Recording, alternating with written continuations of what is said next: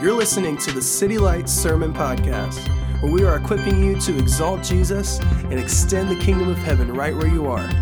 Thanks for joining us. Vintage-looking films. There's like an app you can get on Instagram where you can make everything look like it's from 1992 with the date on it, and it makes it look vintage. I'm a sucker for This Is Us and old nostalgic videos. There's a sweet kind of sadness, I think, to some of those videos because we know that we have pictures just like that, and those pictures capture moments that are never the same again. And there's beauty in those times to remember, but there's also sometimes bitterness and pain and hardship, and we know that those pictures, they don't last, that the people in those pictures sometimes are not with us anymore, and the relationships are never quite the same, and so there's a bittersweet nostalgia, to some of those pictures. But we're in a series called Prodigal Sons, a conversation that is about not just sons and brothers in the bloodline sense, but in the spiritual sense. And it's one of the most famous, I read earlier this week, one of the most famous, well-known stories around the world. It's captivated hearts from all different times and all different places and generations because it's about a universal theme. It's about sonship and it's about fatherhood. And when we read this story, there's this natural ache, I think, that comes upon us when we read the story because we know about the ache of loss of family members. We know the strain of relationships. We know the power and impact of unforgiveness. We know the bitterness that can come in beautiful places like family. And that ache, Jesus tells us in the parable of the lost coin and the lost sheep and then the prodigal son, is supposed to remind us of heaven and teach us of heaven as well. That there is an ache in our families, but there is also an ache in heaven. There is something's not quite right. There is something is missing. There is something not right yet that happens, not only between our family members, our brothers and sisters, our moms and our dads, but also between God and his children.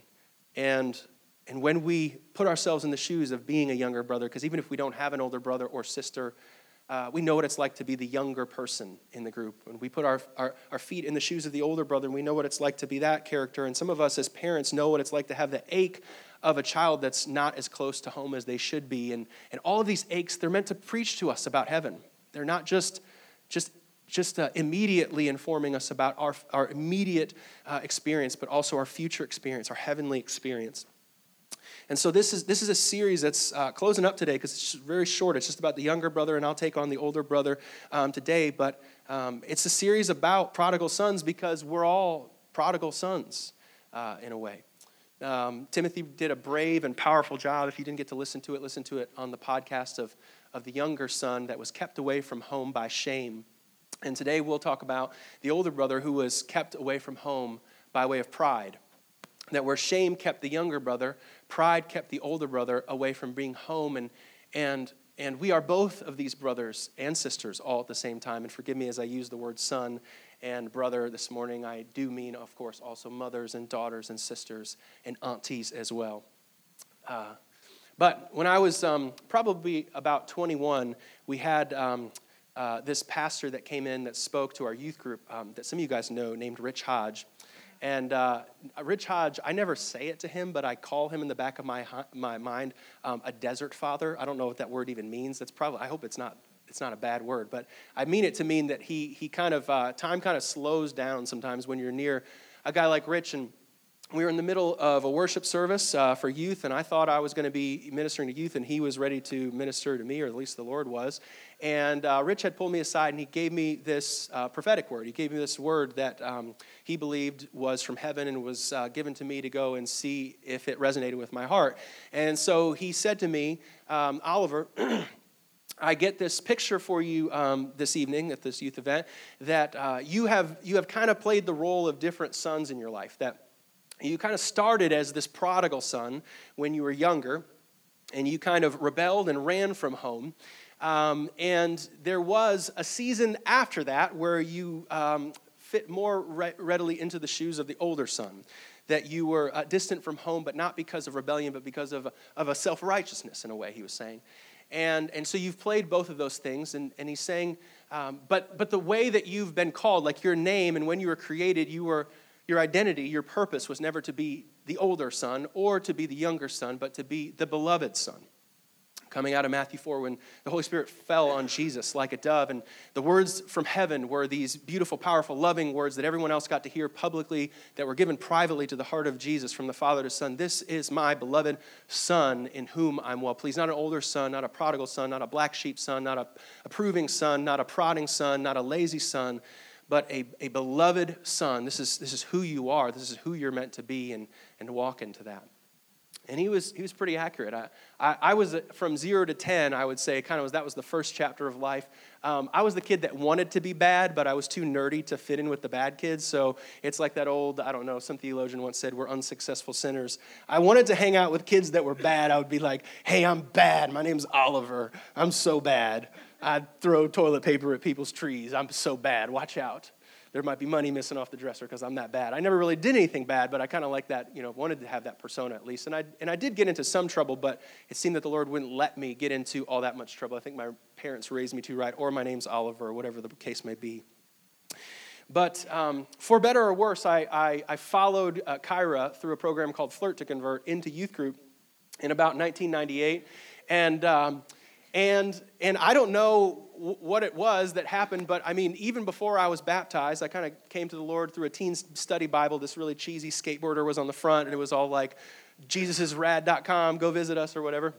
And so I started following Jesus, and I went to youth group with Kyra, and they pegged me to be the worship leader guy, and I tell the staff, I have an album out. It's called Pitchy and Passionate, if you ever want to hear it. And that's kind of like my slogan for the way that I lead worship. But nonetheless, I led worship, and then they kind of got me in this small group to be the leader of the small group. And I felt like for the first time I belonged somewhere. And maybe I liked that status and position even too much. There was a persona that came with that in Indiana versus down here where a lot of people are Christian. Up there, it was like a really big deal. They'd be like, oh, you pray for your food. You must be really religious, at lunchtime.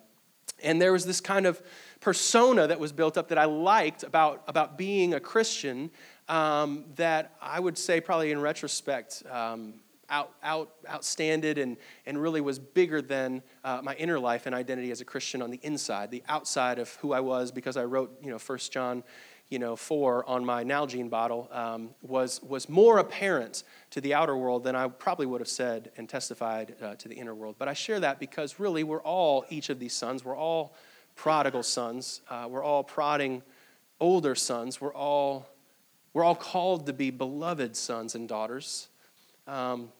But there's so much that gets between us and home. There's so much that gets between us and God. And we almost wanted to call the series Prodigal Sons because the reality is this morning that the older son is actually just as far from home, as we'll read in a moment, just as far from home, ironically, as the younger son is. Even though his address is in the same place and he knows where the milk is in the fridge, and even though he calls his dad, and he's working in the field next door, and even though the brother goes to Vegas to go spend his inheritance, the older brother finds out in the middle of the story that he's actually just as far away from home as the younger brother was, having never left it in the first place. And so this is what the passage says. Meanwhile, in verse 25, we'll start. This is Luke chapter 15 and verse 25, following the story that Timothy concluded on last week. As that was going on, the older son was in the field. And it's important to know that because every word, there's no word missed. There's no spared expense when it comes to the metaphor. He's being meaningful and intentional. Where you find the character physically is in many ways where we expect to find this character emotionally. So the son is not in the home, in the living room. He's not in the driveway playing basketball. He's in the field working is where the older son is. And when he came near the house, heard the music and the dancing, and he called out to one of the servants, and he asked him what was going on. Your brother has come. He came home last night, he replied. And your father has killed the fattened calf because he has him back safe and sound. And so we see the son, the older son, is just as far, if not farther away, emotionally and relationally, than the younger son is in the field, while the older son is in the pig fields and in the slop in Vegas. That the younger son geographically was far, but the older son was emotionally just as far. He's in the field. He's not in the home. And when he has to ask about his father's business, he has to ask a servant. He's lower than a servant in the way of information and access and closeness and up-to-dateness. He has to ask a servant. And you'll see in the passage later on that when he encounters the Father, he doesn't encounter the Father in the living room. Actually, the Father has to go just as far away from the house to reach the older son as he does the younger son, because both the older son and the younger son are far from God. Both the younger son and the older son are prodigals. And so we have to, as Christians, we need to carry this healthy trepidation. It'll be on the screen. We have to have this sort of apprehension, which is good for us to have. Like if we're reading the scripture right, and if you're a history teacher and you read history books about Christianity the right way, you can't be blind to this healthy apprehension that scripture and history is filled and common with people who are close to church but far from God.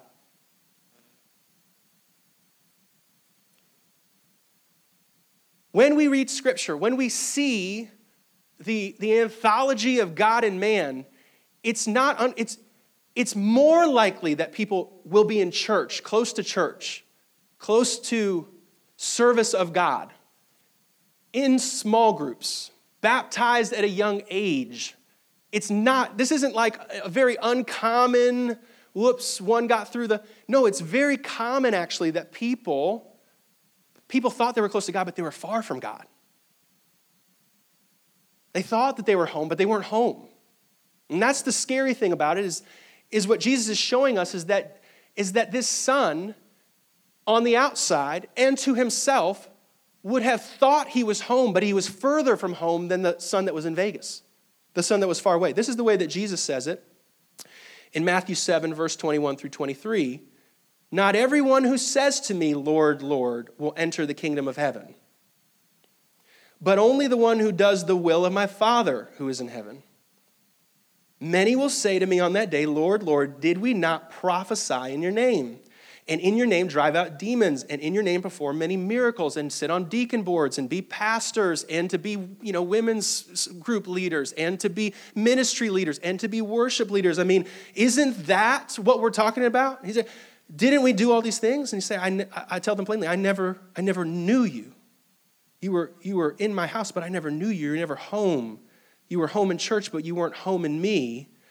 And so verse 21, quite plainly, and then it follows up, remember, with the passage, the parable about the man who builds his house on the rock, both the man who builds his house on the rock and the one that the Father is admonishing in verse 21. It's the one who does the will of my Father, the one who responds to his whisper, is the one who has found himself in sonship. So I have to have an apprehension, a holy, like it's good for my health to know who I am in the story, apprehension, that if I'm a pastor for 8 years and I've got a great family and I'm on a stage on Sunday, that has nothing to do with whether or not I can respond to his whisper or not.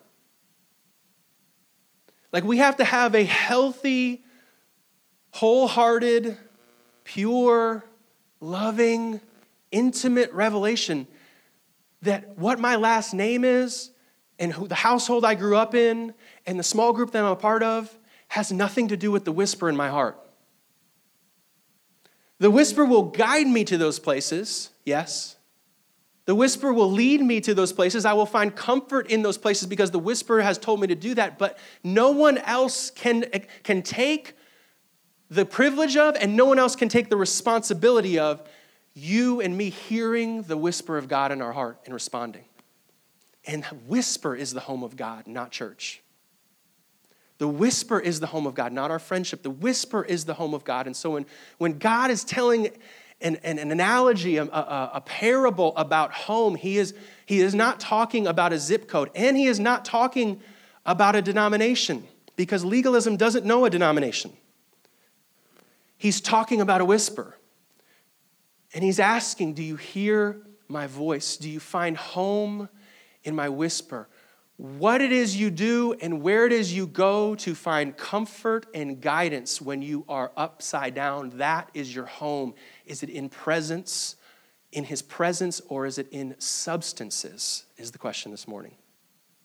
Where you find your comfort when you need comfort is your home. Where is your home, is the question this morning.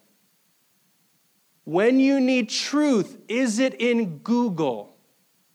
Or is it in the scriptures this morning? That's the question. That's the only question. Do you know me? Do I know you? Are you home with me? That's the question. Is it his whisper or is it culture that motivates you? Only you can answer that question. Only you can answer that question. There's no water bottle and no bumper sticker and there's no Bible big enough that you can hold that will answer the question, are you sensitive to his whisper this morning?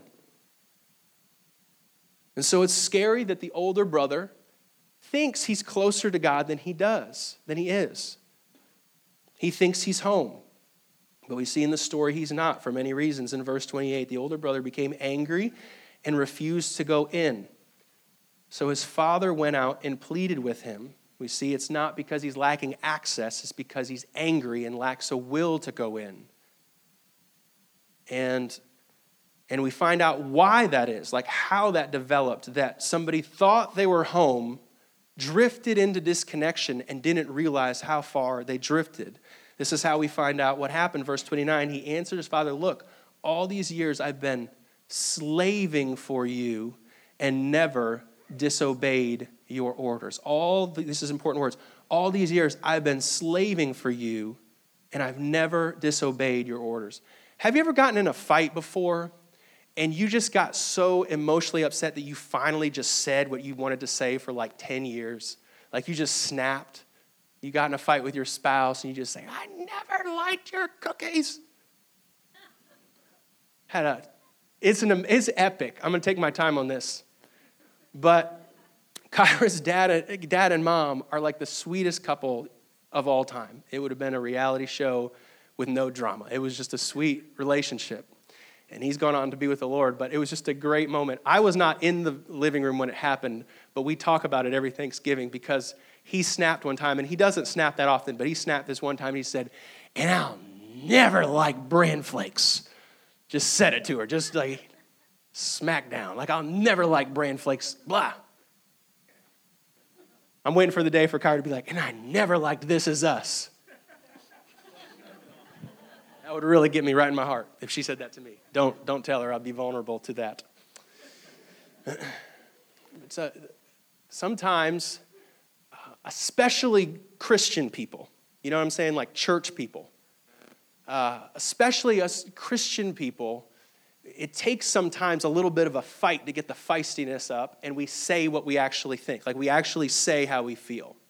Because in a good way, we have a sense of don't sin in your anger and have a temperedness and have a spirit of self-control. And I'm not saying there's anything wrong with that, but it can in some ways belabor the process of conflict which is necessary to connection. And we see that it takes a fight and a party. It takes a party with music from a long way off. It finally takes a fight and a confrontation with the father that the older son finally realizes where he is all this time. He says, this whole time, and you can almost hear him learning what his heart is thinking, what it's always been thinking, as the words come out of his mouth. Like he didn't know he was thinking this until he says it in verse 29. Look, all of these years I've been slaving for you, and I never disobeyed your orders, and still you killed the fattened calf for him, and you never gave me a calf for me and my friends. And so we see the facts come out on the table. The real inside, the true colors show for this older son. And we realize that the reason he's in the field, it wasn't just because he was busy or because it was a busy season or because he was a workaholic or because he was trying to get things done for the Lord. There was a reason for him being out there. And the reason was that even though his name was son and he thought he was a son, and even though he was on the will, and even though he lived in the house, he was living perpetually as a slave. His name was son, but his heart said slave. He walked like a slave and thought like a slave and talked like a slave. And here we find, it's actually slides-wise higher up at the beginning, but here we find why the older son and the younger son are actually more in common than not. The younger prodigal is overtly rebellious for his independence from God.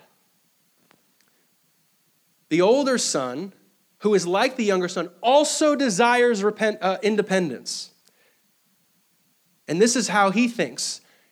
Independence for the younger son was, I'm going to take my inheritance and run without relationship. I'm going to run for my independence. But where the younger son ran for independence, the older son went to the field and he worked for his independence. And this is what unrelational, striving-driven, performance-driven work will do to our hearts over time. We will find ourselves in the same field as the older brother when we believe that God's not good enough, from Genesis 3. He is not enough. He is holding out on us. And I will get my independence, but not by running, but by working. By earning my autonomy. Because, this is what I have on the screen, if we work hard enough, we won't need anyone.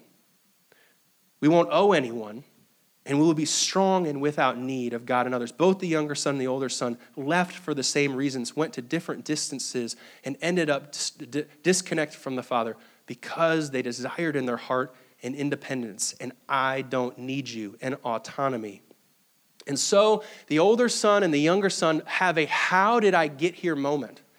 The younger son was in a pig pen, and the older son was in the field just next door when he heard the music off. And he hears these words coming out of his mouth, I was a slave, not a son, I was a slave. I was lower than a servant is what his heart screams out in this moment. And a clarity comes to both of them. He was not living as a son, but he was living as a slave. What if, this is the question I have for us as an application, but what if we were to think, because the outside world, because we're not as bad as back then, or because we're not as bad as this person, or because we belong to this group, or because we're part of such and such church, or because we give this amount of money, what if some of that were to take a larger significance in our life? We would think the outer world mattered more than the inner world. We would think that the work for the God mattered more than the whisper to our heart and the worship of his name. What if we were to get the cart before the horse and we were to actually think we were closer to God than we actually thought? What if we thought we were sons, but we acted like slaves? The motivation in our heart was that more of a slave than as a son. What if we were passionately devoted to Jesus 10 years ago in college and have scripture verses and quotes from books that we've read tattooed in our heart, validating why we think we're close to God because we were close to God 10 years ago? But in today, in current reality, we're a long way off. We fell in love with the church. We fell in love with the small group, with the program. We fell in love with the ideals and the virtues. But long, long ago, we're a been there, done that Christian. We read all the books already. We're waiting on other people to catch up. And we apply sermons to other people. And we apply scriptures to other people. And meanwhile, haven't heard a whisper in our heart for who knows how long. God speaks to us in this scripture, and he says, I meet the legalist the same place as I meet the lawless person at the front door. I leave the house to go find them, but don't expect that just because you've done work for me in the field that you're close to me in your heart. Don't expect that because you work that you're worshiping. Closeness to God is not about proximity. Closeness to God is not about zip code. It's about the whisper. Do you respond to his whisper? If you interrupted your day-to-day, would you be devoted to him? Is it a joy to follow him? Are you in love with him? Have you not forgotten your first love? Are you on fire for him? Are you abandoned to him? Are you surrendered to him? This is not about a Kiwanis community club. This is about responding to a whisper. And so the question that I want to answer in closing today is, if we find ourselves listening to some of this and wonder if maybe we're a little bit further off than we thought, and wondering if somehow the outside identifier and persona for us and our friends and immediate relatives might look like sonship, that the internal government and the way that we work is actually more like slave, how would we move from a spirit of slavery into a spirit of sonship? How would that process look? How would that happen? What would we need to hear from the Father? What would we need to believe in our heart and in our mind and our soul? That would be an important question to answer. And we might even say that the journey of moving from shame to home might even be easier sometimes than pride to home, because pride is so invisible and blind and blinds us of its problem, of its cancer. And so this is where I landed on this thing for our application points. To me, because the son who is a long way off, because the younger son sits in shame, as he returns to home, he repents by way of a change of scenery. Like his Monday following Sunday is going to look completely different. He's moving town. He's changing friends. He's changing his diet. He's changing his sleeping. He's changing everything. Like it's one of those things where it's almost easier to change everything than just to change a few things. The thing about the older son is that he'll wake up, if he does, with the sonship of revelation, the spirit of sonship and the revelation of sonship, he'll wake up the next Monday doing the exact same thing, hopefully, but for different purposes and with different perspective. And this is the difficult thing, is because it's so difficult to teach an old dog new tricks. It's so difficult to unlearn so that we can learn. If we've always operated as a slave, it's sometimes difficult to take off the paradigm, take off the mask, take off the lens of legalism and performance, so that we might be called back and drawn back to the whisper. And so all of the application points this morning aren't really about theology, but my prayer is out of Ephesians 2, that we would move from slavery to sonship through the spirit of wisdom and revelation. That the legalist side of us, and all of us have a legal prodigal side, a performing prodigal. All of us do. We're both of the brothers and sisters at the same time. And whereas the younger son maybe needs a better theology, that God is good, the older son knows all about the theology, and he could quote it backwards and forwards. And so he doesn't need another Bible lesson. Actually, he's been listening to God with the wrong voice his entire life, or she's been listening to God, and the words from the Father's mouth have been intercepted and replaced with orders. What was meant to be an invitation became an obligation. And every invitation to become a son can even just become another obligation if they're not careful. It just becomes another, I guess I'm not a son, I got to go and do this. And Oliver's saying I got to go be a daughter, I got to go and do this. It's like, it's not the words, it's the framework by which we as older prodigals look at the world and look at our Father. And so this is where prayer comes to mind as I share some of these points. Like, I almost want to just say, as you read these things, don't go and change things. Ask God to show you what they are. Open my eyes is the prayer, not to believe something new, but to see something differently, to see a belief that we've had in different ways. Does that make sense? So I want us to put on the glasses of revelation that he would give us. He wants to give us glasses for revelation. He wants us to see old things in new ways, and that we're never too old to change, and that we're never too old to not need to change, that we are all in a process, all needing mercy, and we are all needing to come home, and we never want to miss the party that's being thrown, the calf that's being slayed for the joy of the kingdom that's within us, righteousness, peace, and joy.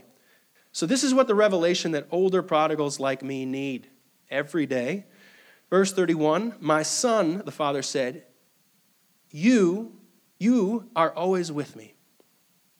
You need to have a revelation of sonship, a revelation of presence, of he is a father, and he partners with us, and we are never alone. We have to understand that. We have to live in that. We have to question things that don't support that. And secondly, everything I have is yours. These are the sweet, liberating, not buying out of slavery or the exchange of a circumstance for another. It's not new theology. It's actually a very simple theology that's sometimes hard to believe in circumstances, but these are the two things that every older brother, prodigal, needs to hear in their heart, is that I am with you, beloved son. Everything I have is yours, beloved daughter. I am always with you. You'll never spend a moment without me. And everything I have, I don't hold it, I give it, I share it with you. Everything, you'll always have me. And there'll be a day when somebody that you don't want to pass away too early will pass away. And I will be with you then. And you'll always have me. Like, you'll always have me. Build a friendship with me because it's the only thing that will last. You'll always have me. You've got to know this. You've got to have this sense that the world is going to change and trouble will come, but you'll always have me, and you have to let that be your ethos, that you'll always have me and everything I have is yours. The first revelation that we need to understand from this story to move from slavery to sonship is this revelation that heaven is a party. Any sevens on the Enneagram? Y'all like this passage. Sevens are the enthusiasts, and they know how to have fun, and heaven's reminding us, heaven's a party. So he said to Jesus in this parable, hey, tell me what God is like. He's like, let me see. A party, music, dancing, and food. How's that sound? Okay, yeah, I heard that 7. Most of the time we think about angels and diapers and harps, but it's probably more like football and tailgating. Every time you see the marriage supper of the Lamb, there's food, there's fellowship, there's friendship, there's no tear, there's no worry. The other day I was putting up the Christmas tree, and Kyra said, you put Christmas trees together like a man. And I said, is that a compliment or a criticism? Like, where are we here? I don't know where I'm at. You put me, I'm lost. You put together Christmas trees like it's business, like you just need to get it done. I'm like, of course. We got to get it done. It's a Christmas thing. We got to get it done. She's like, that's not the point. The point of Christmas isn't to get it done. The point of Christmas is to party. Sevens? Where are y'all at? ENFPs? Amen. This thing is a party. The first miracle that Jesus ever performed, I know we're in the South, I probably shouldn't say this, was turning water into wine.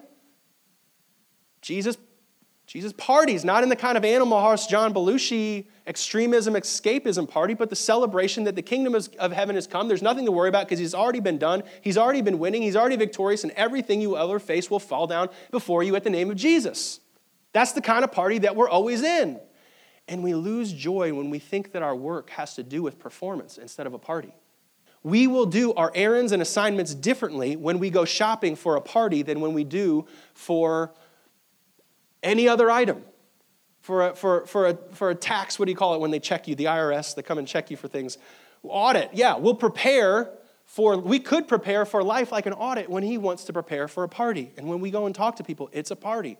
And when we go and fellowship with people, it's a party. And when we go and sharpen people, it's so that they can host parties better. And we go and reach people, it's so that they can come to the party. This is the deal. It's like we can't be thinking we're in this revelation of we've got to go and get ready because this is a sinking ship of the Titanic. The kingdom of heaven is righteousness, peace, and joy. And there is no such thing as seriousness as the fruit of the Spirit.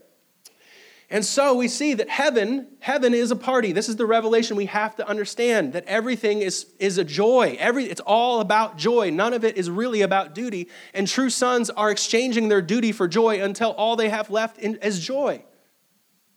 And this is like the Westminster Presbyterian most, conservative statement of all time, right? We exist for what? To enjoy God. Do you enjoy him?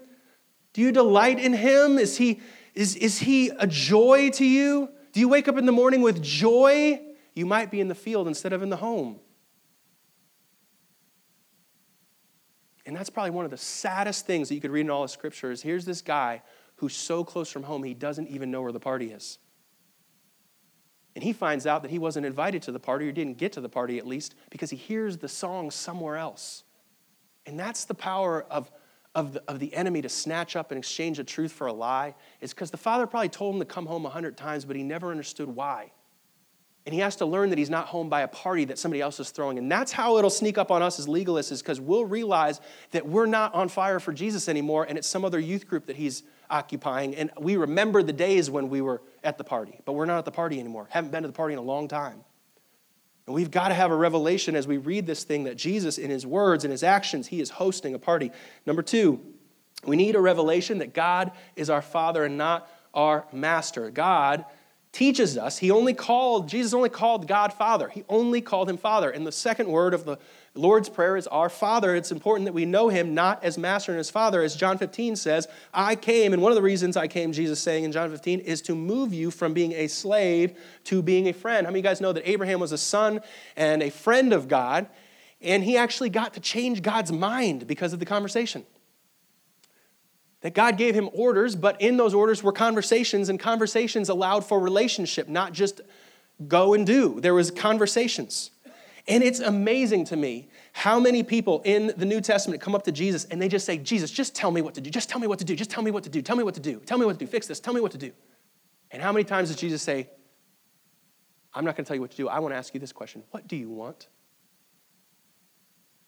I want to know what you want. Oftentimes the Israelites liked the slavery of Egypt more than the freedom of Canaan. And we like commands more than conversations, because it's a lot of work and responsibility to steward the desires of our heart. And then we become responsible for our happiness, not somebody else or not God. And we go to God and we say, not what do I want? I don't want to have wants. I want to know what you want for my life, because I don't want to think about what I want and then have to make decisions about how to get what I want. I remember I was teaching one time, complaining about the lesson plans, complaining about the kids, doing the whole complaining thing. You know those.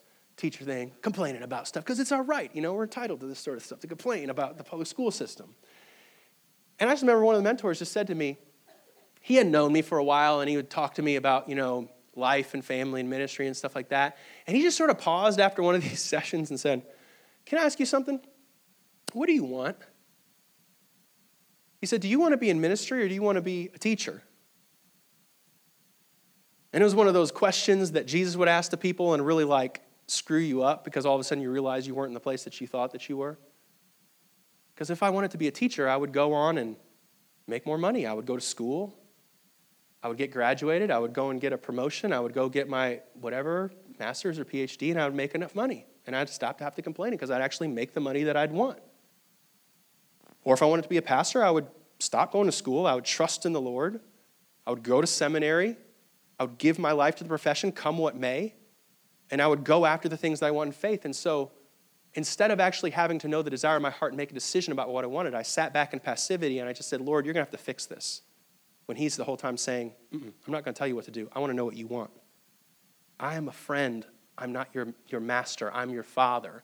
I have come to bring relationship back to earth. And oftentimes, we want to project that responsibility to somebody else. And so how many times do you, in the course of a day, say, I have to, I got to, I need to. Somebody else has got to do this for me. Somebody else has got to change this, otherwise I can't. And the reality is hidden in that is just a lack of desire to want to go into the house. It's a lack of desire. This is the reality. You know why we don't have rest? It's because we kind of want rest, but we kind of don't want it.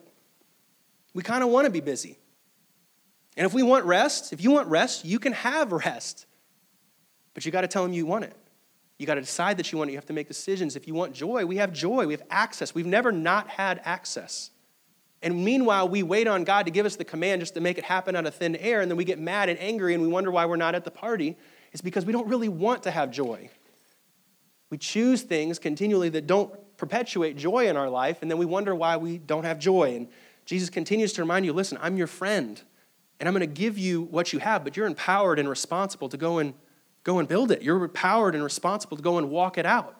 I'm not going to mitigate or circumvent your responsibility to know the desires of your heart and be obedient and make decisions with those desires. God is our Father, not our master. And we need a revelation, lastly, of inheritance that is always asked and not earned, that he says, everything that I have is for you. You have everything. As you go and throw this party, and as you decide in your heart, as you stop just following the law of God, but lean into the Spirit of God, which would be the dreams of God, everything that I have is at your disposal as you walk it out in obedience and in relationship with me. We see the walk of faith as a tight wire.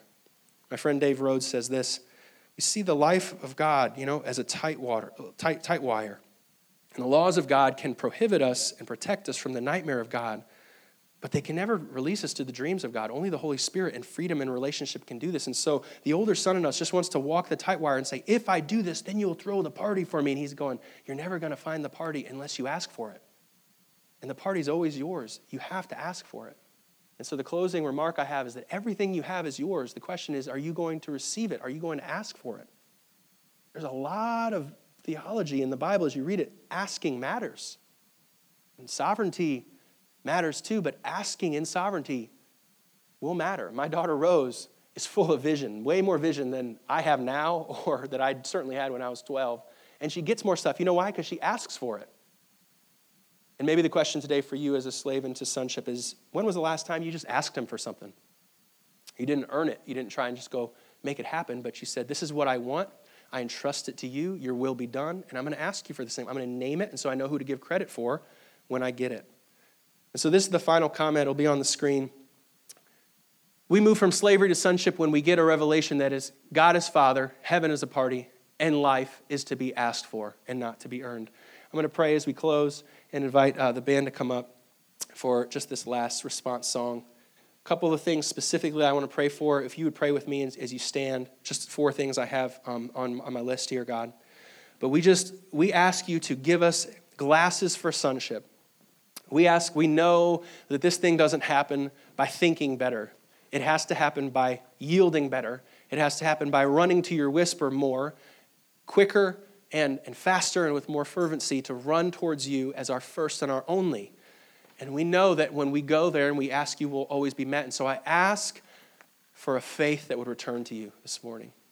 Always return to you, continually return to you, and never be caught in the field when it's time to be at a party in your home. And I ask that you would return us as sons and daughters and give us that spirit of sonship. The second thing I want to ask for is, God, we would never miss a minute of the party. We would never miss a minute. We would never hear the music from far off, but we would be in the middle of your party. And we would not miss a minute. I mean, what a shame it would be to go up to heaven and you say to us, these are all the things I wanted to give you that you never asked for, and that we would never miss a minute of you. I pray for a life with you, God, and receive everything it is that you'd ever want to give us, that we would always ask you, we would go to you and ask as a son. We'd never earn it or go and take it or go and try it. We would just ask, and we would know that you're the giver. This is a gift. This is not an earning. This is not a competition, so we ask for it. I thank you for City Lights as you are growing us and maturing us, strengthening us, that the way we would measure maturity is by laughter and joy, not by piousness and seriousness. That it would be how much joy does this body have? How much joy does this family have? I ask that you would deliver us into that thing, into that anointing, into that revelation, into that fullness of joy in your presence in Psalm 16. I ask that you would deliver it all without holding back, and we ask for it and wait for it because we know where it comes from. In Jesus' name. Thanks again for joining us. If you have been encouraged or challenged by this message, please let us know by leaving feedback on our iTunes podcast. For more information on our church, visit us at www.citylights.cc.